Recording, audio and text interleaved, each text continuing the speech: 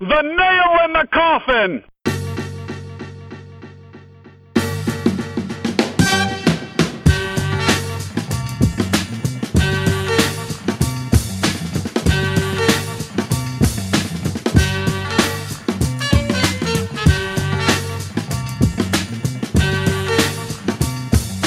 All right, welcome to The Nail in the Coffin. I'm Tom Valentino. He is Travis Hewley. It's Monday night. Trav, how are you? I'll tell you, Tino, it's 9 o'clock on a weeknight, and there's baseball on television, and all is right with the world. It's a bizarre feeling. I don't care that the stadium's empty, like you mentioned. I don't care that there's ads plastered all over the place. I don't care that the game means absolutely nothing. You know, I said it when ESPN ran The Last Dance a couple months ago. I'm just so grateful to have games on right now. Saturday night, I sat down. I was like, oh, you know, I got MLB Network here. So that first preseason exhibition, whatever they're calling these games, the first one was on MLB Network, and I know it was blacked out for some people, but for whatever reason with my cable company, I was able to watch it. And I was like, oh, you know, it's the exhibition game. I'll watch a few innings. I sat and for all 3 hours and watched the entire thing. And it was just so nice to have baseball on. The one on Saturday? Yeah. Yeah, I don't know. I was having I couldn't find it. I couldn't get it on my TV. I don't know why. I don't know where I was supposed to be looking, honestly. I looked it wasn't on the Fox Sports app. Okay. It seems like it was blacked out someplace. I don't know what exactly the deal was, but yeah, MLB Network had it, and for whatever reason, like a bunch of cable providers around here blacked it out, but YouTube TV still had it on. So, hey, there you go. They could jack up my bill by $15 a month, but at least they're giving me baseball games that don't count. So yeah, I guess it's a fair trade-off. All that for a preseason baseball game, still worth it. Well, hey, you know, having baseball back on, perfect. Speaking of perfect, we've got a guest tonight who put together a really cool book called Perfect Season Project, an uncommon arrangement of Cleveland Indians history. Alex Harnocz is our guest tonight. Alex, thanks for joining us. Yeah, thanks for having me, guys. Happy to be here. So this is a really cool project that you put together here. You know, we won't give the whole book away, but just kind of give us the Cliff's Notes version here for our listeners. What exactly the concept of this book is in terms of Indians history and just how it came together. Sure. So, you know, at the beginning of a baseball broadcast, usually you'll hear the broadcaster sort of timestamp the game. In a couple days here, hopefully we'll hear this is game 1 of 2020. And it always brought this sort of like trivia question to my mind of, Game 1 through 162 throughout history, have the Indians won every game? And, you know, wouldn't it be weird if they hadn't? Like, for some reason, in 120 years, they'd never won number 24 or something like that. So at one point, I sat down, you know, set up a spreadsheet, and I took some of the winningest years, 1920, 48, 54, you know, 95, and I laid them all against each other. And I pretty quickly found out that across the arc of history, the Indians have won game 1 through game 162 at some point. So, you know, the question that raises then is, can you remix all of Indians history into one perfect season? And what would that look like? You know, in my mind, that looks like something remarkable, historic, memorable happening every game 1 through 162. So that's what the Perfect Season Project was basically to identify the best win for every game in the baseball calendar for the Indians and put it into something that I think comes out as like a really cool primer on the history of the organization, you know, going back to 1901. So you had to go through quick math. I estimated probably about 18,000 games to put this together. Is that right? For the most part. So the way that I approached it essentially was a spreadsheet of 162 games. And I started working backwards, filling in sort of the obvious ones, you know, your perfect games, your no-hitters, your cycles, things like that. That takes you maybe 15% of the way. Then I went looking for oddities, stealing home and 4 strikeout innings and things like that. That puts another sort of layer in there. And, that takes you maybe 40% of the way. And then I was really deep into the historic box scores, looking at old newspaper stories, trying to find things like walk-off wins from every decade. And really, that gets you maybe 70, 80% of the way.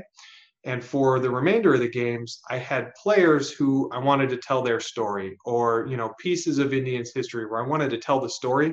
And I had to go find a game where that player stood out in the stat line, say, and sort of back into it from there. But like I said, what you end up with is really this arc of the whole organization in a real interesting arrangement. So did you have like a formula for deciding when you had good games, like multiple options for, I don't know, a certain game 32, for example, there was like 3 different years where there was something really cool that happened. Did you have like some sort of way? Sure. Yeah, there are some great conflicts where, 2 things would come to mind and I'd say, oh, what game was that? Or I spent a lot of time at barbecues, at birthday parties, in bars, asking people, what's the greatest thing you've seen at an Indians game? What's the most memorable thing for you in Tribe history?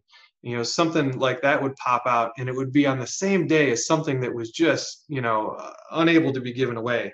So, game 1 starts out just like that. You've got Bob Feller with the only no-hitter on opening day. We've got opening day 94, where Randy Johnson nearly threw the no-hitter against the Tribe, and they came back to beat him. So was there a formula? Not exactly, but it was sort of a balancing of the different eras, of the different storylines. With game 1, I ended up going with Feller, but he was involved in the story of 94. He was there pacing the halls, hoping that Randy Johnson didn't match that record. And so you can sort of mix them together sometimes like that as well. I guess this is sort of one of my biggest questions as I looked through it was, everyone I think has a few in their heads. Like, one of my most recent ones, I mentioned it on here, is the 22nd win for the streak, right, a couple of years ago, as being about as exciting as a regular season game can be. Were there any that you had in your head and you're like, oh, this one's got to be on there, and then you like went and looked them up and you're like, well, shit, this other one here I also thought for sure would be on there, that maybe like missed out and were like really close in your opinion? Yeah. So, a couple of those really great conflicts. One that I have a real personal memory of, just being a few years ago in 2016, was that 19-inning win over the Jays coming into 4th of July weekend. That just like epic, like 6-hour-long game that went 19 innings. And it's game 79 of the season. But unfortunately, in 1909, the very first unassisted triple play was made. And I was like, wow, you can't exactly overlook that. So, a few things in the book have notes or honorable mentions, but for the most part, we stick to one story a day. Were there any dates that you had trouble coming up with a good candidate for? Were you kind of scraping the bottom of the barrel at all? Yeah, there were definitely a couple where, wins are sparse and memorable wins were not really there. I would say the toughest one over the course of the whole project was game number 20. The number of wins was low. And so that was one of those, again, where I had a story that I wanted to tell. And I've always been fascinated with those 1975 monochrome uniforms, the real ugly red ones. Yeah. And I had actually worked with Paul Lucas from UniWatch on a separate project a couple years ago. And so I wrote to Paul early on when I was thinking about this book, and I said, hey, would you give me a couple quotes about the 75 uniforms, and hopefully I can use them somewhere. And he did very generously. And going through the box scores, just scraping around looking for wins, there was actually a walk-off win in 75 for game 20. And I said, well, here it is. Walk-off win by one of the worst teams in Indians history, in maybe the worst uniforms in Major League history. That's a story to tell.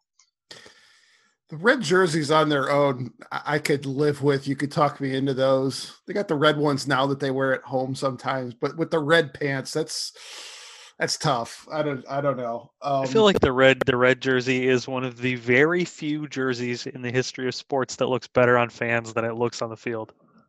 Yeah, I would agree with that. Not a lot of success. And you always see one. So, all the time. They're everywhere. Home or away, there'll be a game at 10 o'clock at night in Seattle, and someone will be wearing that 1975 jersey. It stands out on TV too. So the name would imply, perfect season project, a lot of happy memories, and for the most part it is. But I got to tell you, I was a little surprised by a few of the entries that I read in there. I'm going through my notes here. The collision between Larry Brown and Leon Wagner in 1966, where one of those players nearly died. That was that was bold. Herb Score getting hit by a line drive, Ray Caldwell being struck by lightning in 1919, and Ray Chapman getting an honorable mention.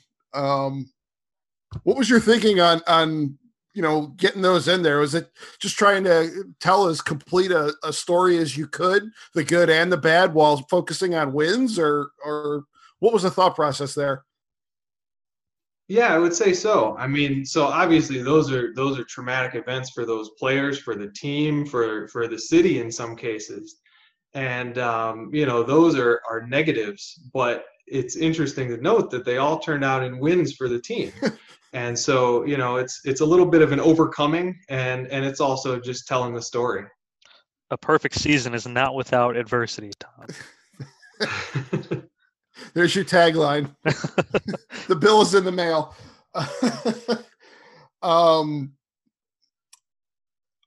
was the next one I was going to ask you about? Did you get input from other people on this as well, or was this entirely your list? No, like I said, I spent a lot of time asking folks, what's the most interesting thing you've seen? And it really uncovered some of those hidden gems. One of my favorites from the whole project turned out to be something that I was tipped off to by a friend. She said, I went to this game in the 90s with my dad, and this guy just kept hitting foul balls, and they made a real big production out of it. And she couldn't remember exactly the circumstances, but I did some digging and I did some research, and it shows up as game 77 in the book, and it was when Bartolo Colon threw a 20-pitch at bat to Ricky Gutierrez of the Astros. And at the time, it was the longest at bat in MLB history.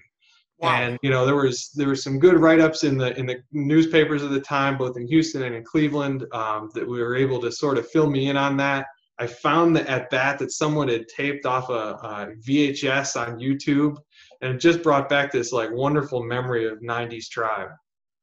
How many of these games were you actually at? Because there were a couple that I saw along the way in there that I can remember attending.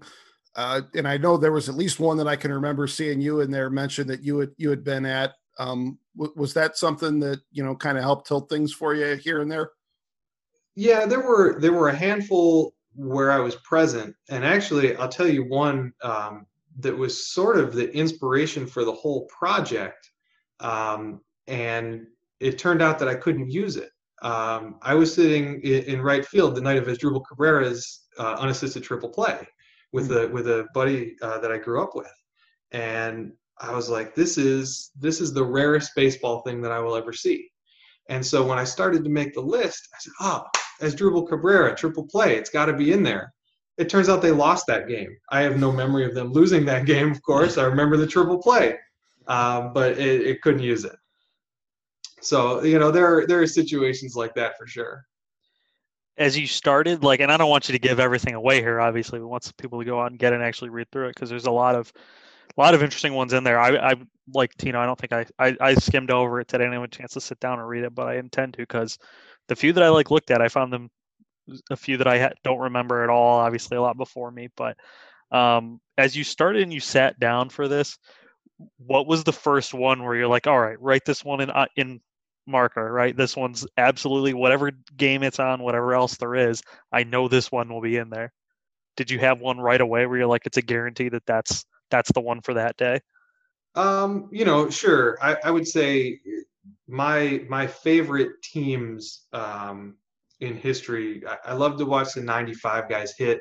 I love to watch the 2007 guys pitch, and I love to watch the 2016 guys run the bases.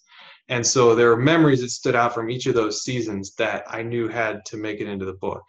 Um, you know, Albert Bell and the 50-50 is a big personal memory for me. Sort of kicked off my baseball fandom. Coming in, I was probably 12 years old at the time, so the real meat of young person fandom there. And so yeah, there were some from the jump that needed to be in the book.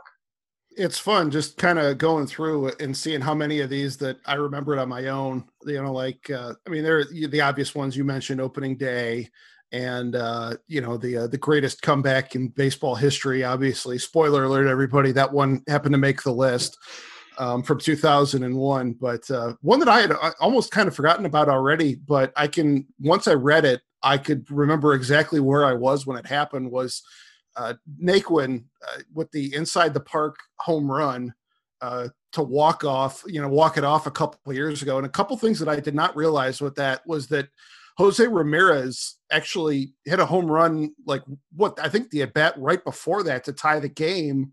Mm-hmm. And then Naquin didn't he have a walk off the night before too? Yeah, he walked it off the night before, and I had completely forgotten that as well until I was writing it up. That was an interesting twist to that. You have the iconic image in your mind of him touching home plate, but there's a whole story arc to that. Yeah, that was fun. I was in Denver at that point for a work conference, and I think we had just wrapped up for the day, and I was out to dinner and one of the TVs above the bar. All of a sudden I just see this mob scene, and you could recognize it was Cleveland, and you see Naquin, we putting up the guitar hand or the rock star hand or whatever, and I'm like, all right, that looks good. What just happened here? And then I, put the pieces together. I'm like, oh my God, that's amazing. So yeah, that's fun.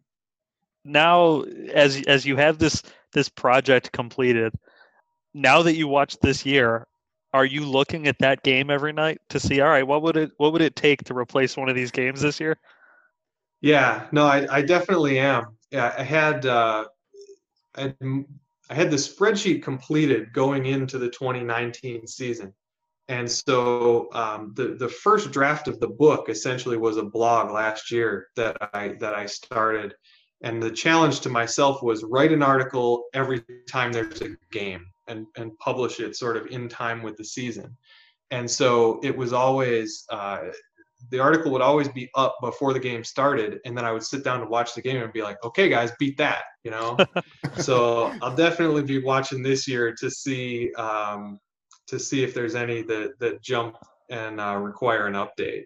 How many last year did any last year replace the reigning champ? There was I want to say between the blog and the book, I replaced 2 or 3 games with 2019 entries. Okay. The one that stands out in my mind is it was a straight steal of home. Leonis Martin straight stealing home. Not too long before he got released, but after he came back from the whole medical issue. So it's a good story to tell around his, comeback and sort of struggle. It was against Detroit, where he came from. So a real good one. He ran home and then just kept running right out of town. Oh, pretty much. Hey.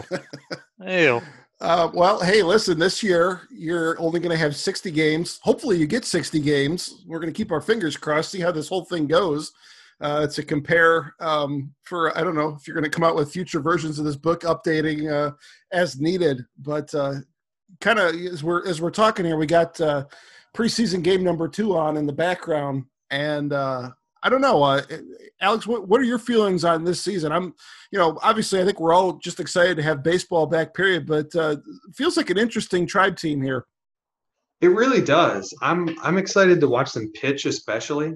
I think that this, this 60-game schedule really sets up nicely for teams with strong starting pitching, which the Tribe has. And it'll be a great test of managers, which, Tribe has a great manager. So I'd put them, in good position. I think that, talking about oddities and the kinds of things that I've identified in the book, I heard this morning that this is the first time since 60s maybe that the Indians' entire season will be played on natural grass. So playing in the AL Central and the NL Central, no artificial grass this year. That's a great trivia there. I like Yeah. that. Yeah, because I mean, who are the only teams left that are still playing on artificial surfaces? You got Tampa. Toronto's not playing at home this year. They're going to play where? Buffalo? Are they still? I'm not sure they figured it out yet. I think they're scrambling there. Well, it's not like the season starts in 4 days or anything.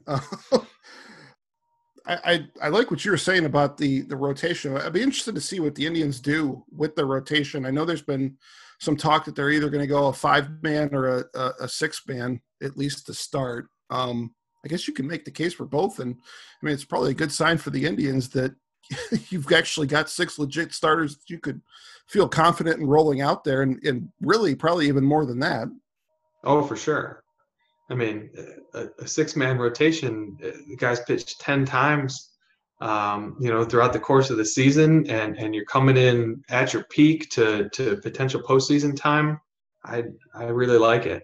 I don't like that we're getting less than half of a baseball season, but as far as our chances go, it's just pretty nice. All right. So I'm going to ask you guys just kind of philosophically, do this is going to be a weird year. I mean, I think we all know that for the obvious reasons. And assuming we can get into October here, the term asterisk, gets thrown around a lot.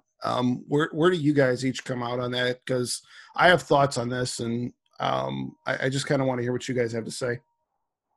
My conception of it is that I would take it. Does it come with an asterisk? Surely it does. But then again, I would argue that some of our playoff losses lately have come with an asterisk, like the one to the Astros.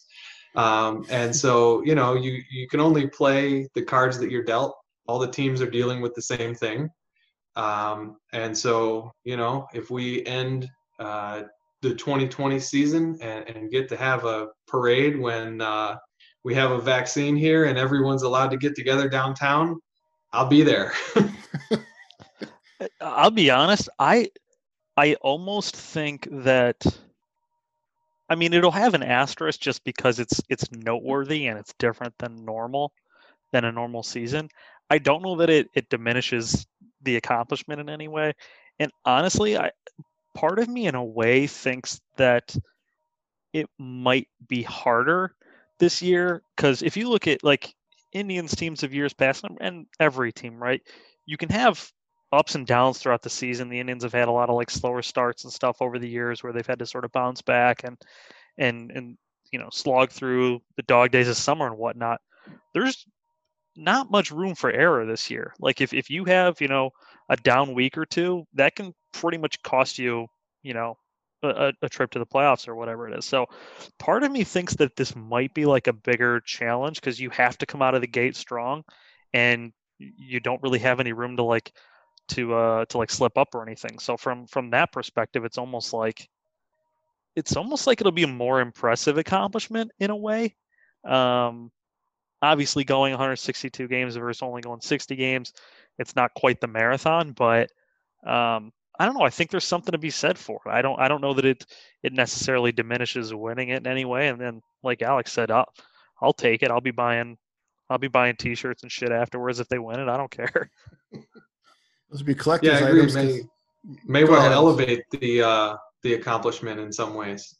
Yeah, that's what I was going to say. I feel like when you hear the term asterisk on a season, there's a connotation that it means less than a like you didn't year. earn it or something, right? And I don't think that would be the case this year. I think it would just kind of denote that it was different, but for a lot of reasons, it is every bit as hard, if not harder, than winning a normal year. I mean, I think the example that a lot of people have thrown around is we've kind of waited for the season to get started. Weren't the Nationals last year? I mean, they ended up winning the World Series, and they started, I think, 19-31. They do that this year, man. See you later. Your season's over. So yeah, I mean, we'll see what happens here, but I don't know. I'm looking forward to it. Friday night, we get started. Open up with who? Kansas City, is that right? Mm-hmm. Believe so, yeah. Yep. All right. Well, good deal. Trav, do you have any more questions, or should we close up shop?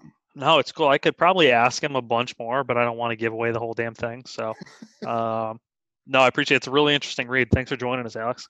Yeah, I appreciate it. So just for the benefit of your listeners, book's available, of course, on Amazon. It's also available directly from me at perfectseasonproject.com.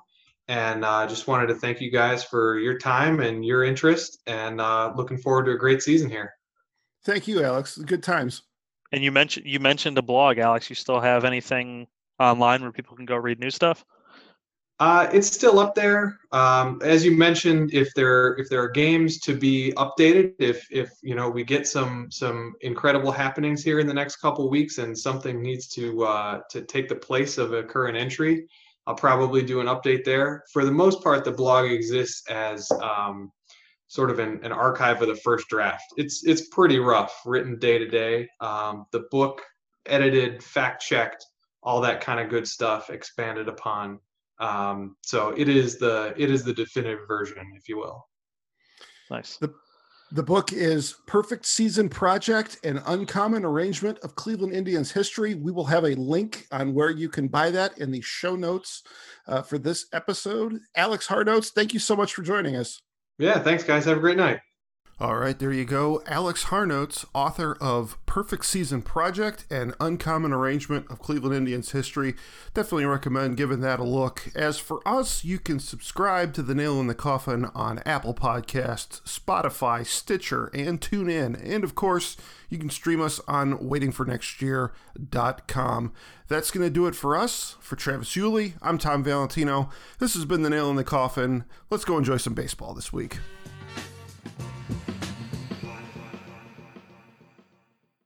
Ready to up your game and learn more about the thrilling world of sports betting? Introducing Double Down with Breslow, the ultimate podcast about the business of sports gambling. Join me, James Breslow, and a long list of expert guests as we dive into the art and science of the sports betting industry. Evolving regulations, technology enhancements, and the meteoric rise in the number of players makes this sector the fastest growing and most intriguing in the world. Unlock the business secrets from many of the industry's most recognizable C-suite executives, including famous odds makers and influencers. Every episode of Double Down with Breslow is packed with insider tips, deeply skilled analysis, and in-depth discussions. Don't miss out on the ultimate resource for mastering the business of sports betting. Listen to Double Down with Breslow on the Evergreen Podcast Network or wherever you listen to podcasts. That's Double Down with Breslow, the business of sports betting podcast.